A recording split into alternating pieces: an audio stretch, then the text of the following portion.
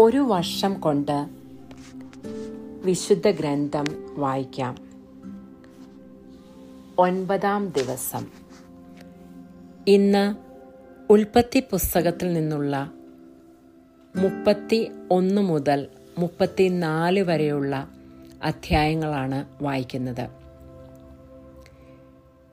ദൈവവചനം വായിക്കുന്നതിന് മുൻപ് പരിശുദ്ധാത്മാവിനോട് പ്രാർത്ഥിക്കാം. പരിശുദ്ധാത്മാവെ, എഴുന്നള്ളി വരിക. അങ്ങേ വെളിവിൻ്റെ കതിരുകളെ ആകാശത്തിൽ നിന്ന് അയക്കണമേ. അഗതികളുടെ പിതാവേ, ദാനങ്ങൾ കൊടുക്കുന്നവനെ, ഹൃദയത്തിൻ്റെ പ്രകാശമേ, എഴുന്നള്ളി വരിക. എത്രയും നന്നായി ആശ്വസിപ്പിക്കുന്നവനെ, ആത്മാവിന് മധുരമായ വിരുന്നേ, മധുരമായ തണുപ്പേ, കരച്ചിലിൻ സ്വൈര്യമേ, എഴുന്നള്ളി വരിക. എത്രയും ആനന്ദത്തോടു കൂടി ആയിരുന്ന പ്രകാശമേ, അങ്ങേ വിശ്വാസികളുടെ ഹൃദയങ്ങളെ നിറയ്ക്കുക. അങ്ങേ വെളിവ് കൂടാതെ മനുഷ്യരിൽ പാപമല്ലാതെ യാതൊന്നുമില്ല. അറപ്പുള്ളത് കഴുകുക, വാടിപ്പോയത് നനയ്ക്കുക, മുറിവേറ്റിരിക്കുന്നത് വെച്ച് കെട്ടുക, രോഗികളെ സുഖപ്പെടുത്തുക, കടുപ്പമുള്ളത് മയപ്പെടുത്തുക, തണുത്തത് ചൂടുപിടിപ്പിക്കുക, നേർവഴിയല്ലാതെ പോയത് തിരിക്കുക. അങ്ങിൽ ശരണപ്പെട്ടിരിക്കുന്ന വിശ്വാസികൾക്ക് അങ്ങേ 7 വിശുദ്ധദാനങ്ങൾ നൽകുക. പുണ്യയോഗ്യതയും ഭാഗ്യമരണവും നിത്യാനന്ദവും ഞങ്ങൾക്ക് നൽകുക. ആമേൻ.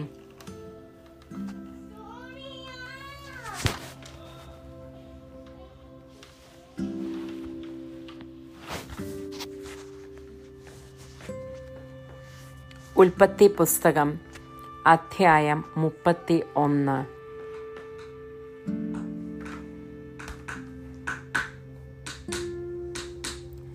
ലാബാന്റെ മക്കൾ ഇങ്ങനെ പറയുന്നത് യാക്കോബ് കേട്ടു. നമ്മുടെ പിതാവിൻ്റെ സ്വത്തെല്ലാം യാക്കോബ് കൈവശപ്പെടുത്തി. നമ്മുടെ പിതാവിൻ്റെ മുതലുകൊണ്ടാണ് അവൻ ഈ സ്വത്തൊക്കെ സമ്പാദിച്ചത്. ലാബാന് തന്നോട് പണ്ടത്തെ പോലെ താല്പര്യമില്ലെന്ന് അവൻ്റെ മുഖഭാവത്തിൽ നിന്ന് യാക്കോബിന് മനസ്സിലായി. കർത്താവ് യാക്കോബിനോട് അരുളി ചെയ്തു, നിന്റെ പിതാക്കന്മാരുടെയും ചാർച്ചക്കാരുടെയും നാട്ടിലേക്ക് തിരിച്ചു പോവുക. ഞാൻ നിന്നോടുകൂടെ ഉണ്ടായിരിക്കും. യാക്കോബ് റാഹേലിനെയും ലേയായെയും താൻ ആട് മേയിച്ചിരുന്ന വയലിലേക്ക് വിളിപ്പിച്ചു. അവൻ അവരോട് പറഞ്ഞു, മുമ്പത്തെ പോലെയല്ല നിങ്ങളുടെ പിതാവിന് എന്നോടുള്ള മനോഭാവം. എന്നാൽ എൻ്റെ പിതാവിൻ്റെ ദൈവം എൻ്റെ കൂടെ ഉണ്ടായിരുന്നു. എൻ്റെ കഴിവ് മുഴുവനും ഉപയോഗിച്ച് നിങ്ങളുടെ പിതാവിന് വേണ്ടി ഞാൻ പണിയെടുത്തിട്ടുണ്ടെന്ന് നിങ്ങൾക്കറിയാമല്ലോ. എന്നിട്ടും നിങ്ങളുടെ പിതാവ് എന്നെ ചതിക്കുകയും 10 തവണ എൻ്റെ കൂലിയിൽ മാറ്റം വരുത്തുകയും ചെയ്തു. പക്ഷേ എന്നെ ദ്രോഹിക്കാൻ ദൈവം അവനെ അനുവദിച്ചില്ല. പുള്ളിയുള്ള ആടുകളായിരിക്കും നിന്റെ കൂലി എന്നവൻ പറഞ്ഞാൽ എല്ലാ ആടും പുള്ളിയുള്ളതിനെ പ്രസവിക്കും. അതല്ല, വരയുള്ള ആടുകളായിരിക്കും നിനക്ക് കൂലി എന്ന് അവൻ പറഞ്ഞാൽ ആടുകളൊക്കെ വരയുള്ളതിനെ പ്രസവിക്കും. അങ്ങനെ ദൈവം നിങ്ങളുടെ പിതാവിൻ്റെ ആടുകളെ അവനിൽ നിന്നെടുത്ത് എനിക്ക് തന്നിരിക്കുന്നു. ആടുകൾ ഇണചേരുന്ന കാലത്ത് എനിക്കുണ്ടായ സ്വപ്നത്തിൽ ഞാൻ തലയുയർത്തി നോക്കിയപ്പോൾ ഇണചേരുന്ന മുട്ടാടുകളൊക്കെ പൊട്ടും പുള്ളിയും വരയും ഉള്ളതായിരുന്നു. അപ്പോൾ ദൈവത്തിൻ്റെ ദൂതൻ സ്വപ്നത്തിൽ യാക്കോബേ എന്ന് വിളിച്ചു. ഇതാ ഞാൻ എന്ന് ഞാൻ വിളി കേട്ടു. ദൂതൻ പറഞ്ഞു, തലയുയർത്തി നോക്കുക. ഇണചേരുന്ന മുട്ടാടുകളെല്ലാം പൊട്ടും പുള്ളിയും വരയും ഉള്ളതാണ്.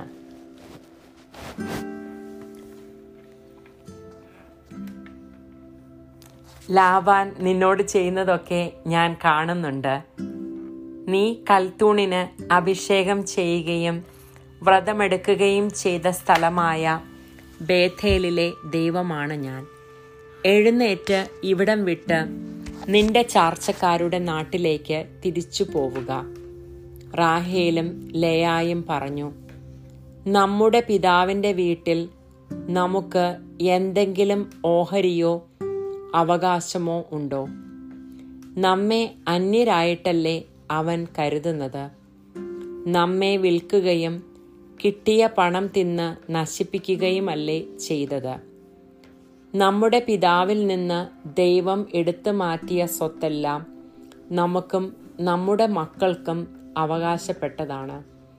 അതിനാൽ ദൈവം അങ്ങയോട് കൽപ്പിച്ചത് ചെയ്യുക. യാക്കോബ് മക്കളെയും ഭാര്യമാരെയും ഒട്ടകപ്പുറത്ത് കയറ്റി.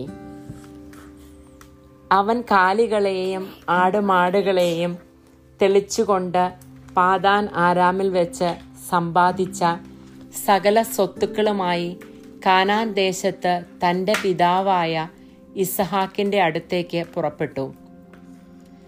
ലാബാൻ ആടുകളുടെ രോമം വെട്ടുവാൻ പോയിരിക്കുകയായിരുന്നു. റാഹേൽ തൻ്റെ പിതാവിൻ്റെ കുലദേവന്മാരുടെ വിഗ്രഹങ്ങളെല്ലാം കട്ടെടുത്തു. അരമായനായ ലാബാനെ യാക്കോബ് കബളിപ്പിച്ചു സ്ഥലം വിട്ടു പോകുവാൻ ഉദ്ദേശിക്കുന്ന കാര്യം അവനെ അറിയിച്ചില്ല. തനിക്കുള്ളതെല്ലാം എടുത്തുകൊണ്ടാണ് അവൻ സ്ഥലം വിട്ടത്. അവൻ നദി കടന്ന് മലമ്പ്രദേശമായ ഗിലെയാദിന് നേരെ തിരിഞ്ഞു.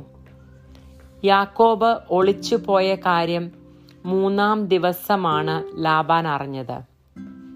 തൻ്റെ സഹോദരന്മാരെയും കൂട്ടി ലാബാൻ 7 ദിവസം യാക്കോബിനെ പിന്തുടർന്ന് മലമ്പ്രദേശമായ ഗിലെയാദിൽ വെച്ച് അവൻ്റെ അടുക്കൽ എത്തിച്ചേർന്നു.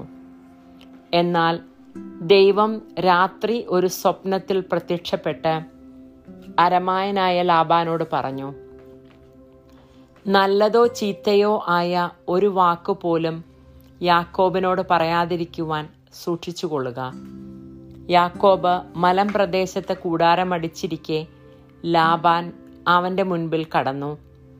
തൻ്റെ ചാർച്ചക്കാരുമൊത്ത് ലാബാനും ഗിലെയാദിലെ മലമ്പ്രദേശത്ത് കൂടാരമടിച്ചു. ലാബാൻ യാക്കോബിനോട് ചോദിച്ചു, നീ എന്താണ് ഈ ചെയ്തത്? എന്നെ കബളിപ്പിച്ച് വാളാൽ നേടിയ തടവുകാരെ പോലെ എൻ്റെ പെൺമക്കളെ കൊണ്ടുപോകുന്നത് എന്തുകൊണ്ട്? എന്നെ കബളിപ്പിച്ച് എന്നോട് പറയാതെ ഒളിച്ചോടിയത് എന്തിനാണ്? ഞാൻ ആഹ്ലാദത്തോടെ പാട്ടുപാടി കിന്നരവും വീണയും വായിച്ചു നിങ്ങളെ യാത്രയാക്കുമായിരുന്നല്ലോ. എനിക്കെൻ്റെ പുത്രന്മാരെയും പുത്രിമാരെയും ചുംബിക്കുന്നതിന് അവസരം തരാഞ്ഞതെന്ത്? നീ ബുദ്ധിശൂന്യമായിട്ടാണ് പ്രവർത്തിച്ചത്. നിന്നെ ഉപദ്രവിക്കുവാൻ എനിക്ക് കഴിയും. എന്നാൽ നല്ലതോ ചീത്തയോ ആയി യാതൊന്നും യാക്കോബിനോട് പറയാതിരിക്കുവാൻ സൂക്ഷിക്കുക എന്ന് നിങ്ങളുടെ പിതാവിൻ്റെ ദൈവം കഴിഞ്ഞ രാത്രി എന്നോട് പറഞ്ഞു. പിതാവിൻ്റെ വീട്ടിലെത്താനുള്ള തീവ്രമായ ആഗ്രഹം കൊണ്ടാണ് നീ പോയതെങ്കിൽ എൻ്റെ കുലദേവന്മാരെ കട്ടെടുത്തത് എന്തിന്? യാക്കോബ് ലാബാനോട് പറഞ്ഞു, അങ്ങയുടെ പുത്രിമാരെ അങ്ങ് ബലം പ്രയോഗിച്ച് എന്നിൽ നിന്ന് പിടിച്ചെടുക്കുമെന്ന് ഞാൻ ഭയപ്പെട്ടു. അങ്ങയുടെ ദേവന്മാർ ആരുടെ കയ്യിൽ കാണുന്നുവോ അയാൾ മരിക്കട്ടെ. അങ്ങയുടെ എന്തെങ്കിലും എൻ്റെ കൈവശമുണ്ടെങ്കിൽ നമ്മുടെ സഹോദരങ്ങളെ സാക്ഷി നിർത്തി തിരിച്ചെടുത്തുകൊള്ളുക. റാഹേൽ ദേവന്മാരെ മോഷ്ടിച്ച വിവരം യാക്കോബ് അറിഞ്ഞിരുന്നില്ല. ലാബാൻ യാക്കോബിൻ്റെയും ലേയായുടെയും 2 പരിചാരികമാരുടെയും കൂടാരങ്ങളിൽ പരിശോധിച്ചു. അവ അവിടെയെങ്ങും കണ്ടില്ല. ലേയായുടെ കൂടാരത്തിൽ നിന്ന് പുറത്തു കടന്ന് അവൻ റാഹേലിൻ്റെ കൂടാരത്തിലേക്ക് ചെന്നു. റാഹേൽ വിഗ്രഹങ്ങളെടുത്ത് ഒരു ഒട്ടകബണ്ഡത്തിൽ ഒളിപ്പിച്ച് അതിന്മേൽ കയറിയിരുന്നു. കൂടാരത്തിലെല്ലാം തിരഞ്ഞിട്ടും അവൻ ഒന്നും കണ്ടെത്തിയില്ല. റാഹേൽ പിതാവിനോട് പറഞ്ഞു, അങ്ങയുടെ മുൻപിൽ എനിക്ക് എഴുന്നേൽക്കാൻ കഴിയാത്തതിൽ അങ്ങ് കോപിക്കരുതേ. എനിക്കിപ്പോൾ മാസമുറയാണ്. അവൻ തിരഞ്ഞെങ്കിലും വിഗ്രഹങ്ങൾ കണ്ടെത്തിയില്ല. അപ്പോൾ രോഷാകുലനായ യാക്കോബ് ലാബാനോട് കയർത്തു. അവൻ ചോദിച്ചു, എൻ്റെ പേരിലുള്ള കുറ്റം എന്താണ്? ഇത്ര ആവേശത്തോടെ എൻ്റെ പിന്നാലെ പാഞ്ഞു വരുവാൻ എന്ത് തെറ്റാണ് ഞാൻ ചെയ്തത്? എൻ്റെ സാധനങ്ങളൊക്കെ നീ പരിശോധിച്ചില്ലേ? അങ്ങയുടെ വീട്ടുവകകളിൽ എന്താണ് അതിൽ കണ്ടെത്തിയത്? അങ്ങയുടെയും എൻ്റെ സഹോദരങ്ങളുടെയും മുന്നിൽ അവയൊക്കെ നിരത്തി വയ്ക്കുക. അവർ വിധി പറയട്ടെ. 20 കൊല്ലം ഞാൻ അങ്ങയുടെ കൂടെയായിരുന്നു. അങ്ങയുടെ ചെമ്മരിയാടുകൾക്കും കോലാടുകൾക്കും ഗർഭഛിദ്രം സംഭവിച്ചിട്ടില്ല. അങ്ങയുടെ മുട്ടാടുകളെ ഞാൻ കൊന്നു തിന്നിട്ടില്ല. കാട്ടുമൃഗങ്ങൾ കടിച്ചു കീറിയവയെ ഞാൻ അങ്ങയുടെ അടുത്ത് കൊണ്ടുവന്നിട്ടില്ല. ആ നഷ്ടം ഞാൻ തന്നെ സഹിച്ചു. രാത്രിയിലോ പകലോ കളവ് പോയവയ്ക്കും അങ്ങ് എന്നിൽ നിന്ന് നഷ്ടപരിഹാരം ഈടാക്കിയിരുന്നു. അതായിരുന്നു എൻ്റെ സ്ഥിതി. പകൽ ചൂടും രാത്രി തണുപ്പും എന്നെ കാർന്നു തിന്നു. ഉറക്കം എൻ്റെ കണ്ണുകളിൽ നിന്ന് ഓടിയകന്നു. 20 കൊല്ലം ഞാൻ അങ്ങയുടെ വീട്ടിലായിരുന്നു. 14 കൊല്ലം അങ്ങയുടെ 2 പെൺമക്കൾക്ക് വേണ്ടിയും 6 കൊല്ലം ആളുകൾക്ക് വേണ്ടിയും ഞാൻ വേല ചെയ്തു.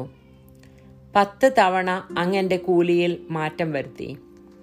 എൻ്റെ പിതാവായ അബ്രാഹത്തിൻ്റെ ദൈവവും ഇസഹാക്കിൻ്റെ ഭയവുമായവൻ എൻ്റെ ഭാഗത്തില്ലായിരുന്നുവെങ്കിൽ അങ്ങനെ വെറും കൈയോടെ പറഞ്ഞു വിടുമായിരുന്നു. എൻ്റെ കഷ്ടപ്പാടും ദേഹാധ്വാനവും ദൈവം കണ്ടു. അതുകൊണ്ടാണ് കഴിഞ്ഞ രാത്രി അവിടെ നിന്ന് അങ്ങയെ ശകാരിച്ചത്. ലാബാൻ യാക്കോബിനോട് പറഞ്ഞു, ഈ പെൺമക്കൾ എൻ്റെ പുത്രിമാരാണ്, ഈ കുട്ടികൾ എൻ്റെ കുട്ടികളും. ഈ ആട്ടിൻകൂട്ടവും എൻ്റേത് തന്നെ. ഈ കാണുന്നതൊക്കെ എൻ്റേതാണ്. എൻ്റെ ഈ പെൺമക്കൾക്കും അവർക്കുണ്ടായ കുട്ടികൾക്കും വേണ്ടി എന്താണ് എനിക്കിനി ചെയ്യുവാൻ കഴിയുക? നമുക്കൊരു ഉടമ്പടി ഉണ്ടാക്കാം. എനിക്കും നിനക്കും മധ്യേ അതൊരു സാക്ഷ്യമായിരിക്കട്ടെ.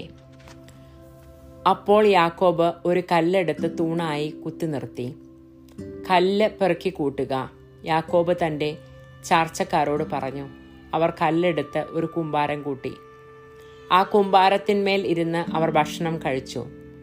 ലാബാൻ അതിനെ ഏഗാർ സഹാദൂത്ത എന്ന് വിളിച്ചു. യാക്കോബ് അതിനെ ഗലേദ് എന്നും. ഈ കൽക്കൂമ്പാരം എനിക്കും നിനക്കും മധ്യേ സാക്ഷ്യമായിരിക്കുമെന്ന് ലാബാൻ പറഞ്ഞു. അതുകൊണ്ടാണ് ഗലേദ് എന്ന് അതിന് പേര് ലഭിച്ചത്. തൂണിന് മിസ്പ എന്ന് പേരിട്ടു. കാരണം ലാബാൻ പറഞ്ഞു, നാം പരസ്പരം പിരിഞ്ഞിരിക്കുമ്പോൾ കർത്താവ് എനിക്കും നിനക്കും മധ്യേ കാവലായിരിക്കട്ടെ. എൻ്റെ പുത്രിമാരോട് നീ അപമര്യാദയായി പെരുമാറുകയോ എൻ്റെ പുത്രിമാർക്ക് പുറമെ നീ ഭാര്യമാരെ സ്വീകരിക്കുകയോ ചെയ്താൽ ആരും നമ്മുടെ കൂടെയില്ലെങ്കിലും ദൈവം നമുക്ക് മധ്യേ സാക്ഷിയാണെന്ന് ഓർക്കുക. ലാബാൻ യാക്കോബിനോട് പറഞ്ഞു, എനിക്കും നിനക്കും മധ്യേ ഞാൻ ഉയർത്തിയിരിക്കുന്ന ഈ തൂണും കൽക്കൂമ്പാരവും കാണുക.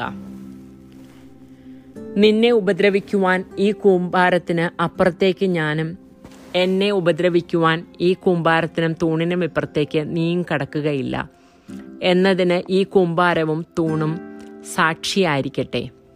അബ്രാഹത്തിൻ്റെയും നാഹോറിൻ്റെയും നമ്മുടെ പിതാവിൻ്റെയും ദൈവം നമുക്ക് മധ്യേ വിധിയാളനായിരിക്കട്ടെ. യാക്കോബും തൻ്റെ പിതാവായ ഇസഹാക്ക് ഭയപ്പെട്ടിരുന്ന ദൈവത്തിൻ്റെ നാമത്തിൽ സത്യം ചെയ്തു. മലമുകളിൽ യാക്കോബ് ബലിയർപ്പിക്കുകയും അപ്പം ഭക്ഷിക്കുവാൻ തൻ്റെ ചാർച്ചക്കാരെ ക്ഷണിക്കുകയും ചെയ്തു. അവർ അപ്പം ഭക്ഷിച്ച് രാത്രി മുഴുവൻ മലമുകളിൽ കഴിച്ചുകൂട്ടി. ലാബാൻ അതിരാവിലെ എഴുന്നേറ്റ് തൻ്റെ മക്കളെയും മക്കളുടെ മക്കളെയും ചുംബിക്കുകയും അനുഗ്രഹിക്കുകയും ചെയ്തിട്ട് വീട്ടിലേക്ക് മടങ്ങി. ഉൽപ്പത്തി പുസ്തകം അധ്യായം 32. യാക്കോബ് യാത്ര തുടർന്നു. ദൈവത്തിൻ്റെ ദൂതന്മാർ വഴിക്ക് വെച്ച് അവനെ കണ്ടുമുട്ടി. അവരെ കണ്ടപ്പോൾ അവൻ പറഞ്ഞു, ഇത് ദൈവത്തിൻ്റെ സൈന്യമാണ്. ആ സ്ഥലത്തിന് അവൻ മഹനായിം എന്ന് പേരിട്ടു. യാക്കോബ് ഏദോം നാട്ടിൽ സെയർ ദേശത്ത് പാർത്തിരുന്ന സഹോദരനായ ഏസാവിന്റെ അടുത്തേക്ക് തനിക്ക് മുൻപേ ദൂതന്മാരെ അയച്ചു. അവൻ അവരെ ചുമതലപ്പെടുത്തി, എൻ്റെ യജമാനനായ ഏസാവിനോട് നിങ്ങൾ ഇങ്ങനെ പറയണം, അങ്ങയുടെ ദാസനായ യാക്കോബ് പറയുന്നു, ഇതുവരെ ഞാൻ ലാബാന്റെ കൂടെ പാർക്കുകയായിരുന്നു. എനിക്ക് കാളകളും കഴുതകളും ആടുകളും വേലക്കാരും വേലക്കാരികളുമുണ്ട്. അങ്ങേക്ക് എന്നോട് ദയ തോന്നണം. അതിനാണ് ഞാൻ അങ്ങയുടെ അടുത്ത് ആളയച്ച് പറയുന്നത്. ദൂതന്മാർ തിരിച്ചുവന്ന് യാക്കോബിനോട് പറഞ്ഞു, ഞങ്ങൾ അങ്ങയുടെ സഹോദരനായ ഏസാവിന്റെ അടുക്കൽ ചെന്നു. അവൻ 400 ആളുകളുടെ അകമ്പടിയോടെ അങ്ങയെ കാണുവാൻ വരുന്നുണ്ട്. യാക്കോബ് വളരെയധികം ഭയപ്പെട്ട് അസ്വസ്ഥനായി. തൻ്റെ കൂടെ ഉണ്ടായിരുന്ന ആളുകളെയും ആടുമാടുകളെയും ഒട്ടകങ്ങളെയും എല്ലാം അവൻ 2 ഗണമായി തിരിച്ചു. ഏസാവ് വന്നൊരു ഗണത്തെ നശിപ്പിക്കുന്ന പക്ഷം മറ്റേ ഗണത്തിന് ഓടി രക്ഷപ്പെടാമല്ലോ എന്നവൻ ചിന്തിച്ചു. അവൻ ഇങ്ങനെ പ്രാർത്ഥിച്ചു, എൻ്റെ പിതാക്കന്മാരായ അബ്രാഹത്തിൻ്റെയും ഇസഹാക്കിൻ്റെയും ദൈവമേ, നിന്റെ നാട്ടിലേക്കും നിന്റെ ചാർച്ചക്കാരുടെ അടുത്തേക്കും തിരികെ പോവുക, ഞാൻ നിനക്ക് നന്മ ചെയ്യുമെന്ന് അരുളി ചെയ്ത കർത്താവേ, അങ്ങ് ഈ ദാസനോട് കാണിച്ച കാരുണ്യത്തിനും വിശ്വസ്തതയ്ക്കും ഞാൻ ഒട്ടും അർഹനല്ല. കേവലം ഒരു വടിയുമായിട്ടാണ് ഞാൻ ജോർദാൻ കടന്നത്. ഇപ്പോഴിതാ ഞാൻ 2 ഗണമായി വർദ്ധിച്ചിരിക്കുന്നു. എൻ്റെ സഹോദരനായ ഏസാവിൻ്റെ കയ്യിൽ നിന്ന് എന്നെ രക്ഷിക്കണമെന്ന് ഞാൻ അങ്ങയോട് പ്രാർത്ഥിക്കുന്നു. അവൻ വന്ന് എന്നെയും കുഞ്ഞുങ്ങളെയും അമ്മമാരെയും നശിപ്പിച്ചേക്കുമെന്ന് ഞാൻ ഭയപ്പെടുന്നു. നിനക്ക് നന്മ ചെയ്ത് നിന്റെ സന്തതികളെ കടൽ തീരത്തെ മണൽത്തരി പോലെ എണ്ണാനാവാത്ത വിധം വർദ്ധിപ്പിക്കുമെന്ന് അവിടുന്ന് അരുളി ചെയ്തിട്ടുണ്ടല്ലോ. അന്ന് രാത്രി അവൻ അവിടെ താവളമടിച്ചു. തൻ്റെ പക്കലുള്ളവയിൽ നിന്ന് അവൻ സഹോദരനായ ഏസാവിനൊരു സമ്മാനമൊരുക്കി. 200 പെൺകോലാടും 20 ആൺകോലാടും 200 പെണ്ണാടും 20 മുട്ടാടും, കറവയുള്ള 30 ഒട്ടകം, അവയുടെ കിടാക്കൾ, 40 പശു, 10 കാള, 20 പെൺകഴുത, 10 ആൺകഴുത എന്നിവയെ അവൻ മാറ്റി നിർത്തി. ഈ ഓരോ കൂട്ടത്തെയും വേറെ വേറെ തൻ്റെ ഭൃത്യന്മാരെ ഏൽപ്പിച്ചിട്ട് യാക്കോബ് അവരോട് പറഞ്ഞു, എനിക്ക് മുൻപേ പോവുക. കൂട്ടങ്ങൾ തമ്മിൽ അല്പം അകലമുണ്ടായിരിക്കണം. ഏറ്റവും മുൻപേ പോയവനെ അവൻ ചുമതലപ്പെടുത്തി, എൻ്റെ സഹോദരൻ ഏസാവ് നിങ്ങളെ കണ്ടുമുട്ടുമ്പോൾ നിങ്ങൾ ആരുടെ ആളുകളാണ്, നിങ്ങൾ എവിടെ പോകുന്നു, ഇതൊക്കെ ആരുടേതാണ് എന്ന് ചോദിക്കും. നിങ്ങൾ ഇപ്രകാരം മറുപടി പറയണം, ഇവ അങ്ങയുടെ ദാസനായ യാക്കോബിൻ്റേതാണ്. യജമാനനായ ഏസാവിനുള്ള ഉപഹാരമാണിത്. അവൻ ഞങ്ങളുടെ പിന്നാലെയുണ്ട്. 2ാമനെയും 3ാമനെയും കൂട്ടങ്ങളെ നടത്തിയിരുന്ന എല്ലാവരെയും അവൻ ഇതേ തന്നെ പറഞ്ഞേൽപ്പിച്ചു. ഏസാവിനെ കാണുമ്പോൾ നിങ്ങൾ എല്ലാവരും ഇത് തന്നെ പറയണം, അങ്ങയുടെ ദാസനായ യാക്കോബ് തൊട്ടുപുറകെയുണ്ട് എന്നും പറയണം.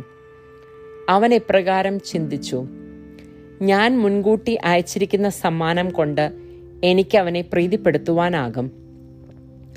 അത് കഴിഞ്ഞ് ഞാൻ അവനെ നേരിൽ കാണും. അവൻ എന്നെ സ്വീകരിച്ചേക്കും. അതിനാൽ സമ്മാനം മുൻകൂട്ടി അയച്ചിട്ട് അവൻ അന്ന് രാത്രി കൂടാരത്തിൽ തങ്ങി. ആ രാത്രി തന്നെ യാക്കോബ് തൻ്റെ 2 ഭാര്യമാരെയും 2 പരിചാരികമാരെയും 11 മക്കളെയും കൂട്ടിക്കൊണ്ട് യാബോക്ക് എന്ന കടവ് കടന്നു. അവരെ അവൻ പുഴയ്ക്കക്കരെ കടത്തിവിട്ടു. തൻ്റെ സമ്പാദ്യം മുഴുവൻ അക്കരെ എത്തിച്ചു. യാക്കോബ് മാത്രം ഇക്കരെ നിന്നു. അവിടെ വെച്ച് ഒരാൾ നേരം പുലരുന്നതുവരെ അവനുമായി മൽപ്പിടുത്തം നടത്തി. കീഴടയ്ക്കുവാൻ സാധ്യമല്ലെന്ന് കണ്ടപ്പോൾ അവൻ യാക്കോബിന്റെ അരക്കെട്ടിൽ തട്ടി. മൽപ്പിടുത്തത്തിനിടയിൽ യാക്കോബിന്റെ തുട അരക്കെട്ടിൽ നിന്ന് തെറ്റി. അവൻ പറഞ്ഞു, നേരം പുലരുകയാണ്, ഞാൻ പോകട്ടെ. യാക്കോബ് മറുപടി പറഞ്ഞു, എന്നെ അനുഗ്രഹിച്ചിട്ടല്ലാതെ അങ്ങയെ ഞാൻ വിടുകയില്ല. അവൻ ചോദിച്ചു, നിന്റെ പേരെന്താണ്? യാക്കോബ്. അവൻ മറുപടി പറഞ്ഞു. അപ്പോൾ അവൻ പറഞ്ഞു, ഇനിമേൽ നീ യാക്കോബ് എന്നല്ല, ഇസ്രായേൽ എന്ന് വിളിക്കപ്പെടും. കാരണം ദൈവത്തോടും മനുഷ്യരോടും നീ മല്ലിട്ട് ജയിച്ചിരിക്കുന്നു.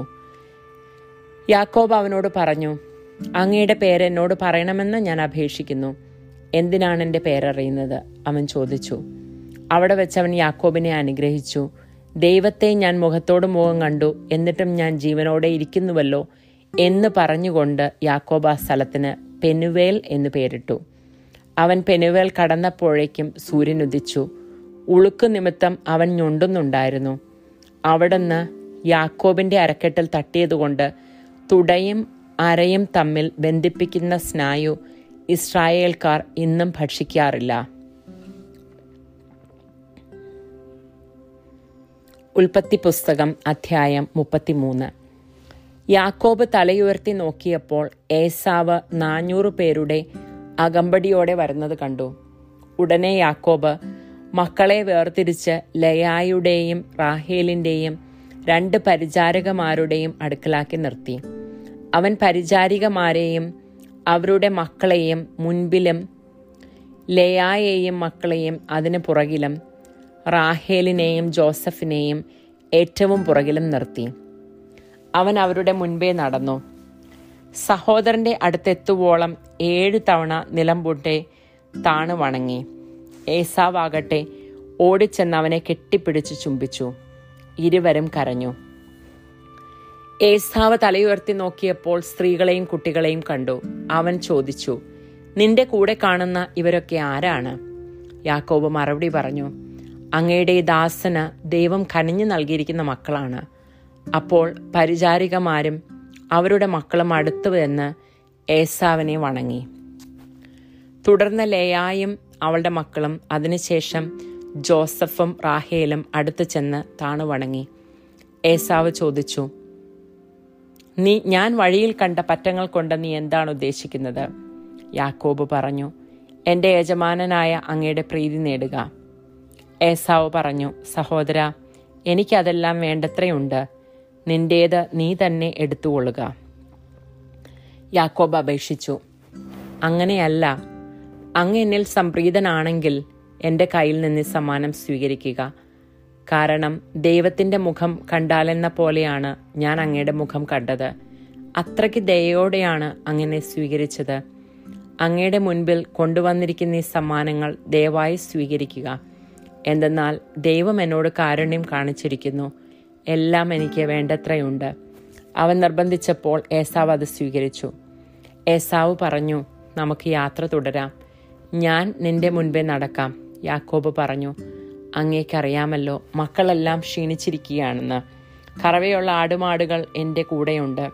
ഒരു ദിവസത്തേക്കാണെങ്കിലും കൂടുതലായി ഓടിച്ചാൽ അവ ചത്തുപോകും. അതുകൊണ്ട് അങ്ങ് മുൻപേ പോയാലും കുഞ്ഞുങ്ങളുടെയും കന്നുകാലികളുടെയും നടപ്പിനൊത്ത് ഞാൻ പതുക്കെ വന്ന് സേറിൽ അങ്ങയുടെ അടുത്തെത്തിക്കൊള്ളാം. എൻ്റെ ആൾക്കാരിൽ കുറെ പേരെ ഞാൻ നിന്റെ കൂടെ നിർത്തട്ടെ? ഏസാവ് ചോദിച്ചു. യാക്കോബ് മറുപടി പറഞ്ഞു, എന്തിന്? എനിക്ക് അങ്ങയുടെ പ്രീതി മാത്രം മതി. അതുകൊണ്ട് ഏസാവ് അന്ന് തന്നെ സേറിലേക്ക് തിരികെ പോയി. യാക്കോബ് ആവട്ടെ സുക്കോത്തിലേക്ക് പോയി. അവിടെ വീട് പണിതു, കന്നുകാലികൾക്ക് കൂടുകളും കെട്ടി. അതുകൊണ്ടാണ് ആ സ്ഥലത്തിന് സുക്കോത്ത് എന്ന് പേരുണ്ടായത്. യാക്കോബ് പാദാൻ ആരാമിൽ നിന്നുള്ള യാത്ര തുടർന്നു. ഖനാൻ ദേശത്തുള്ള ഷെക്കേം പട്ടണത്തിൽ സുരക്ഷിതനായി എത്തിച്ചേർന്നു. അവിടെ നഗരത്തിനടുത്ത് കൂടാരമടിച്ചു. യാക്കോബ് ഷെക്കേമിന്റെ പിതാവായ ഹാമോറിന്റെ മക്കളിൽ നിന്ന് താൻ കൂടാരമടിച്ച പറമ്പിന്റെ ഒരു ഭാഗം 100 നാണയത്തിന് വാങ്ങി. അവൻ അവിടെ ഒരു ബലിപീഠം പണിതു. അതിന് എൽ എലോഹേ ഇസ്രായേൽ എന്ന് പേരിട്ടു.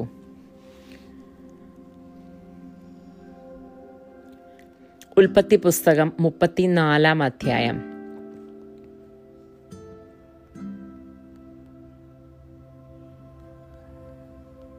യാക്കോബിന് ലയായിൽ ഉണ്ടായ മകൾ ദീന ആ നാട്ടിലുള്ള സ്ത്രീകളെ സന്ദർശിക്കുവാൻ പോയി.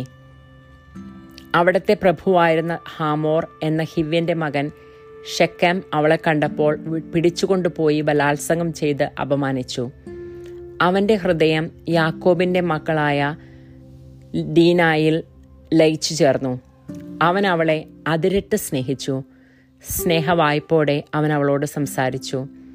ഷെക്കേം തൻ്റെ പിതാവായ ഹാമോറിനോട് പറഞ്ഞു, ആ പെൺകുട്ടിയെ എനിക്ക് ഭാര്യയായി തരണം. തൻ്റെ മകളായ ദീനയെ ഷെക്കേം മാനഭംഗപ്പെടുത്തി എന്ന വിവരം യാക്കോബ് അറിഞ്ഞു. പുത്രന്മാരെല്ലാവരും വയലിൽ കാലികളോടുകൂടെ ആയിരുന്നതുകൊണ്ട് അവർ തിരിച്ചെത്തും വരെ അവൻ ക്ഷമിച്ചിരുന്നു.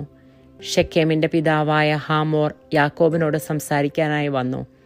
വിവരമറിഞ്ഞ് യാക്കോബിൻ്റെ പുത്രന്മാർ വയലിൽ നിന്ന് തിരിച്ചെത്തി. അവർക്ക് രോക്ഷവും അമർഷവും ഉണ്ടായി. കാരണം യാക്കോബിൻ്റെ മകളെ ബലാത്സംഗം ചെയ്തത് വഴി ഷെക്കേം ഇസ്രായേലിന് നിഷിദ്ധമായ മ്ലേച്ഛതയാണ് പ്രവർത്തിച്ചത്. എന്നാൽ ഹാമോർ അവരോട് പറഞ്ഞു, എൻ്റെ മകനായ ഷെക്കേമിൻ്റെ ഹൃദയം നിങ്ങളുടെ മകൾക്ക് വേണ്ടി ദാഹിക്കുന്നു. ദയ ചെയ്ത് അവളെ അവന് ഭാര്യയായി നൽകണം. ഞങ്ങളുമായി വിവാഹബന്ധത്തിൽ ഏർപ്പെടുക. നിങ്ങളുടെ പെൺകുട്ടികളെ ഞങ്ങൾക്ക് തരിക. ഞങ്ങളുടെ പെൺകുട്ടികളെ നിങ്ങളും സ്വീകരിക്കുക. ഞങ്ങളുടെ കൂടെ പാർക്കുക. ഈ നാട്ടിൽ നിങ്ങൾക്ക് സ്വാതന്ത്ര്യമുണ്ടായിരിക്കും. നിങ്ങൾ ഇവിടെ പാർത്ത തൊഴിൽ ചെയ്യുകയും സമ്പാദ്യമുണ്ടാക്കുകയും ചെയ്യാം. ഷെക്കേം ദീനയുടെ പിതാവിനോടും സഹോദരന്മാരോടുമായി പറഞ്ഞു, ദയോടെ നിങ്ങൾ എന്നോട് പെരുമാറണം. നിങ്ങൾ ചോദിക്കുന്നത് ഞാൻ നിങ്ങൾക്ക് തരാം. സ്ത്രീധനമായോ വിവാഹ സമ്മാനമായോ നിങ്ങൾ ചോദിക്കുന്നത് എന്തും തരുവാൻ ഞാൻ ഒരുക്കമാണ്. പെൺകുട്ടിയെ എനിക്ക് ഭാര്യയായി തരണം. തങ്ങളുടെ സഹോദരി ദീനയെ ഷെക്കേം മാനഭംഗപ്പെടുത്തിയതുകൊണ്ട് യാക്കോബിൻ്റെ മക്കൾ അവനോടും അവൻ്റെ പിതാവായ ഹാമോറിനോടും ചതിവായി സംസാരിച്ചു. അവർ പറഞ്ഞു, പരിച്ഛേദനം ചെയ്യാത്ത ഒരുവന് തങ്ങളുടെ സഹോദരിയെ ഭാര്യയായി നൽകുക സാധ്യമല്ല. ഞങ്ങൾക്കത് അപമാനകരമാണ്. എന്നാൽ ഒരു വ്യവസ്ഥയിൽ ഞങ്ങളിതിന് സമ്മതിക്കാം. നിങ്ങളുടെ പുരുഷന്മാരെല്ലാം പരിച്ഛേദനം ചെയ്ത് ഞങ്ങളെപ്പോലെ ആകണം. അങ്ങനെയെങ്കിൽ ഞങ്ങളുടെ പുത്രിമാരെ നിങ്ങൾക്ക് തരാം. നിങ്ങളുടെ പുത്രിമാരെ ഞങ്ങളും സ്വീകരിക്കാം. ഞങ്ങൾ നിങ്ങളോടൊത്ത് വസിക്കുകയും നമ്മളൊരു ജനതയായി തിരികെയും ചെയ്യും. ഞങ്ങൾ പറയുന്നതനുസരിച്ച് പരിച്ഛേദനം ചെയ്യുവാൻ നിങ്ങൾ ഒരുക്കമല്ലെങ്കിൽ ഞങ്ങളുടെ മകളെയും കൊണ്ട് ഞങ്ങൾ സ്ഥലം വിടും. അവരുടെ വ്യവസ്ഥ ഹാമോറിനും മകൻ ഷെക്കേമിനും ഇഷ്ടപ്പെട്ടു. അങ്ങനെ ചെയ്യാൻ ആ ചെറുപ്പക്കാരൻ ഒട്ടും മടി കാണിച്ചില്ല. കാരണം യാക്കോബിൻ്റെ മകളിൽ അവൻ അത്രമേൽ അനുരക്തനായിരുന്നു. അവൻ്റെ കുടുംബത്തിൽ ഏറ്റവും മതിക്കപ്പെട്ടവനായിരുന്നു ഷെക്കേം. അതിനാൽ ഹാമോറും മകൻ ഷെക്കേമും നഗര കവാടത്തിങ്കിൽ ചെന്ന് അവരുടെ പട്ടണത്തിലെ പുരുഷന്മാരോട് പ്രകാരം പറഞ്ഞു, ഈ മനുഷ്യർ നമ്മോട് സൗഹൃദത്തിലാണ്. അവർ ഈ നാട്ടിൽ പാർത്തിവിടെ തൊഴിൽ ചെയ്യട്ടെ. ഈ നാട് അവരെ കൂടി ഉൾക്കൊള്ളുവാൻ മാത്രം വിശാലമാണല്ലോ. അവരുടെ പുത്രിമാരെ നമുക്ക് ഭാര്യമാരായി സ്വീകരിക്കാം. നമ്മുടെ പുത്രിമാരെ അവർക്ക് നൽകുകയും ചെയ്യാം. എന്നാൽ ഒരു വ്യവസ്ഥയിൽ മാത്രമേ ഇവർ നമ്മോടൊത്ത് പാർത്ത ഒരു ജനതയാകുവാൻ സമ്മതിക്കുകയുള്ളൂ. നമ്മുടെ പുരുഷന്മാരെല്ലാം അവരെ പോലെ പരിച്ഛേദനം ചെയ്യണം. അവരുടെ സമ്പത്തും കന്നുകാലികളും മറ്റ് മൃഗങ്ങളുമൊക്കെ നമ്മുടേതാവില്ലേ? നമുക്കിത് സമ്മതിക്കാം. എങ്കിൽ അവർ നമ്മുടെ കൂടെ താമസിക്കും. പട്ടണത്തിലെ പുരുഷന്മാരെല്ലാവരും ഹാമോറിൻ്റെയും മകൻ ഷെക്കേമിൻ്റെയും വാക്കുകൾ കേട്ട് പരിച്ഛേദനം ചെയ്തു. 3-ാം ദിവസം അവർ വേദനിച്ചിരുന്നപ്പോൾ ദീനയുടെ സഹോദരന്മാരും യാക്കോബിൻ്റെ പുത്രന്മാരുമായ ശിമെയോനും ലേവിയും വാളെടുത്ത് അപ്രതീക്ഷിതമായി നഗരത്തിൽ കടന്ന പുരുഷന്മാരെ എല്ലാം വധിച്ചു. ഹാമോറിൻ്റെയും മകൻ ഷെക്കേമിനെയും അവർ വാളിനിരയാക്കി. ഷെക്കേമിൻ്റെ വീട്ടിൽ നിന്ന് ദീനയെ വീണ്ടെടുത്ത് അവർ തിരിച്ചു കൊണ്ടുപോയി. തങ്ങളുടെ സഹോദരിയെ മാനഭംഗപ്പെടുത്തിയതിൻ്റെ പേരിൽ യാക്കോബിൻ്റെ മക്കൾ മരിച്ചു കിടന്നവരുടെ ഇടയിലൂടെ ചെന്ന് നഗരം കൊള്ളയടിച്ചു. അവരുടെ ആടുമാടുകളെയും കഴുതകളെയും നഗരത്തിലും വയലിലും ഉണ്ടായിരുന്ന സകലത്തെയും അവർ അപഹരിച്ചു. അവരുടെ സ്വത്തും വീട്ടുവകകളൊക്കെയും യാക്കോബിൻ്റെ മക്കൾ കൈവശപ്പെടുത്തി. കുഞ്ഞുങ്ങളെയും സ്ത്രീകളെയും പിടിച്ചുകൊണ്ട് പോവുകയും ചെയ്തു. അപ്പോൾ യാക്കോബ് ശിമെയോനെയും ലേവിയെയും വിളിച്ച് ഇങ്ങനെ പറഞ്ഞു, ഇന്നാട്ടുകാരനായ കാനാൻകാരുടെയും പെരിസ്യരുടെയും മുൻപിൽ നിങ്ങൾ എനിക്ക് ദുഷ്കീർത്തി വരുത്തിയിരിക്കുന്നു. എനിക്ക് ആൾബലം കുറവാണ്. അവരൊന്നിച്ചുകൂടി എന്നെ ആക്രമിച്ചാൽ ഞാൻ തകർന്നു പോകും. ഞാനും കുടുംബവും നശിക്കും. അവർ ചോദിച്ചു, ഒരു വേശ്യയോടെന്ന പോലെ അവൻ ഞങ്ങളുടെ സഹോദരിയോട് പെരുമാറിയത് എന്തിന്? ദൈവമായ കർത്താവിന് സ്തുതി.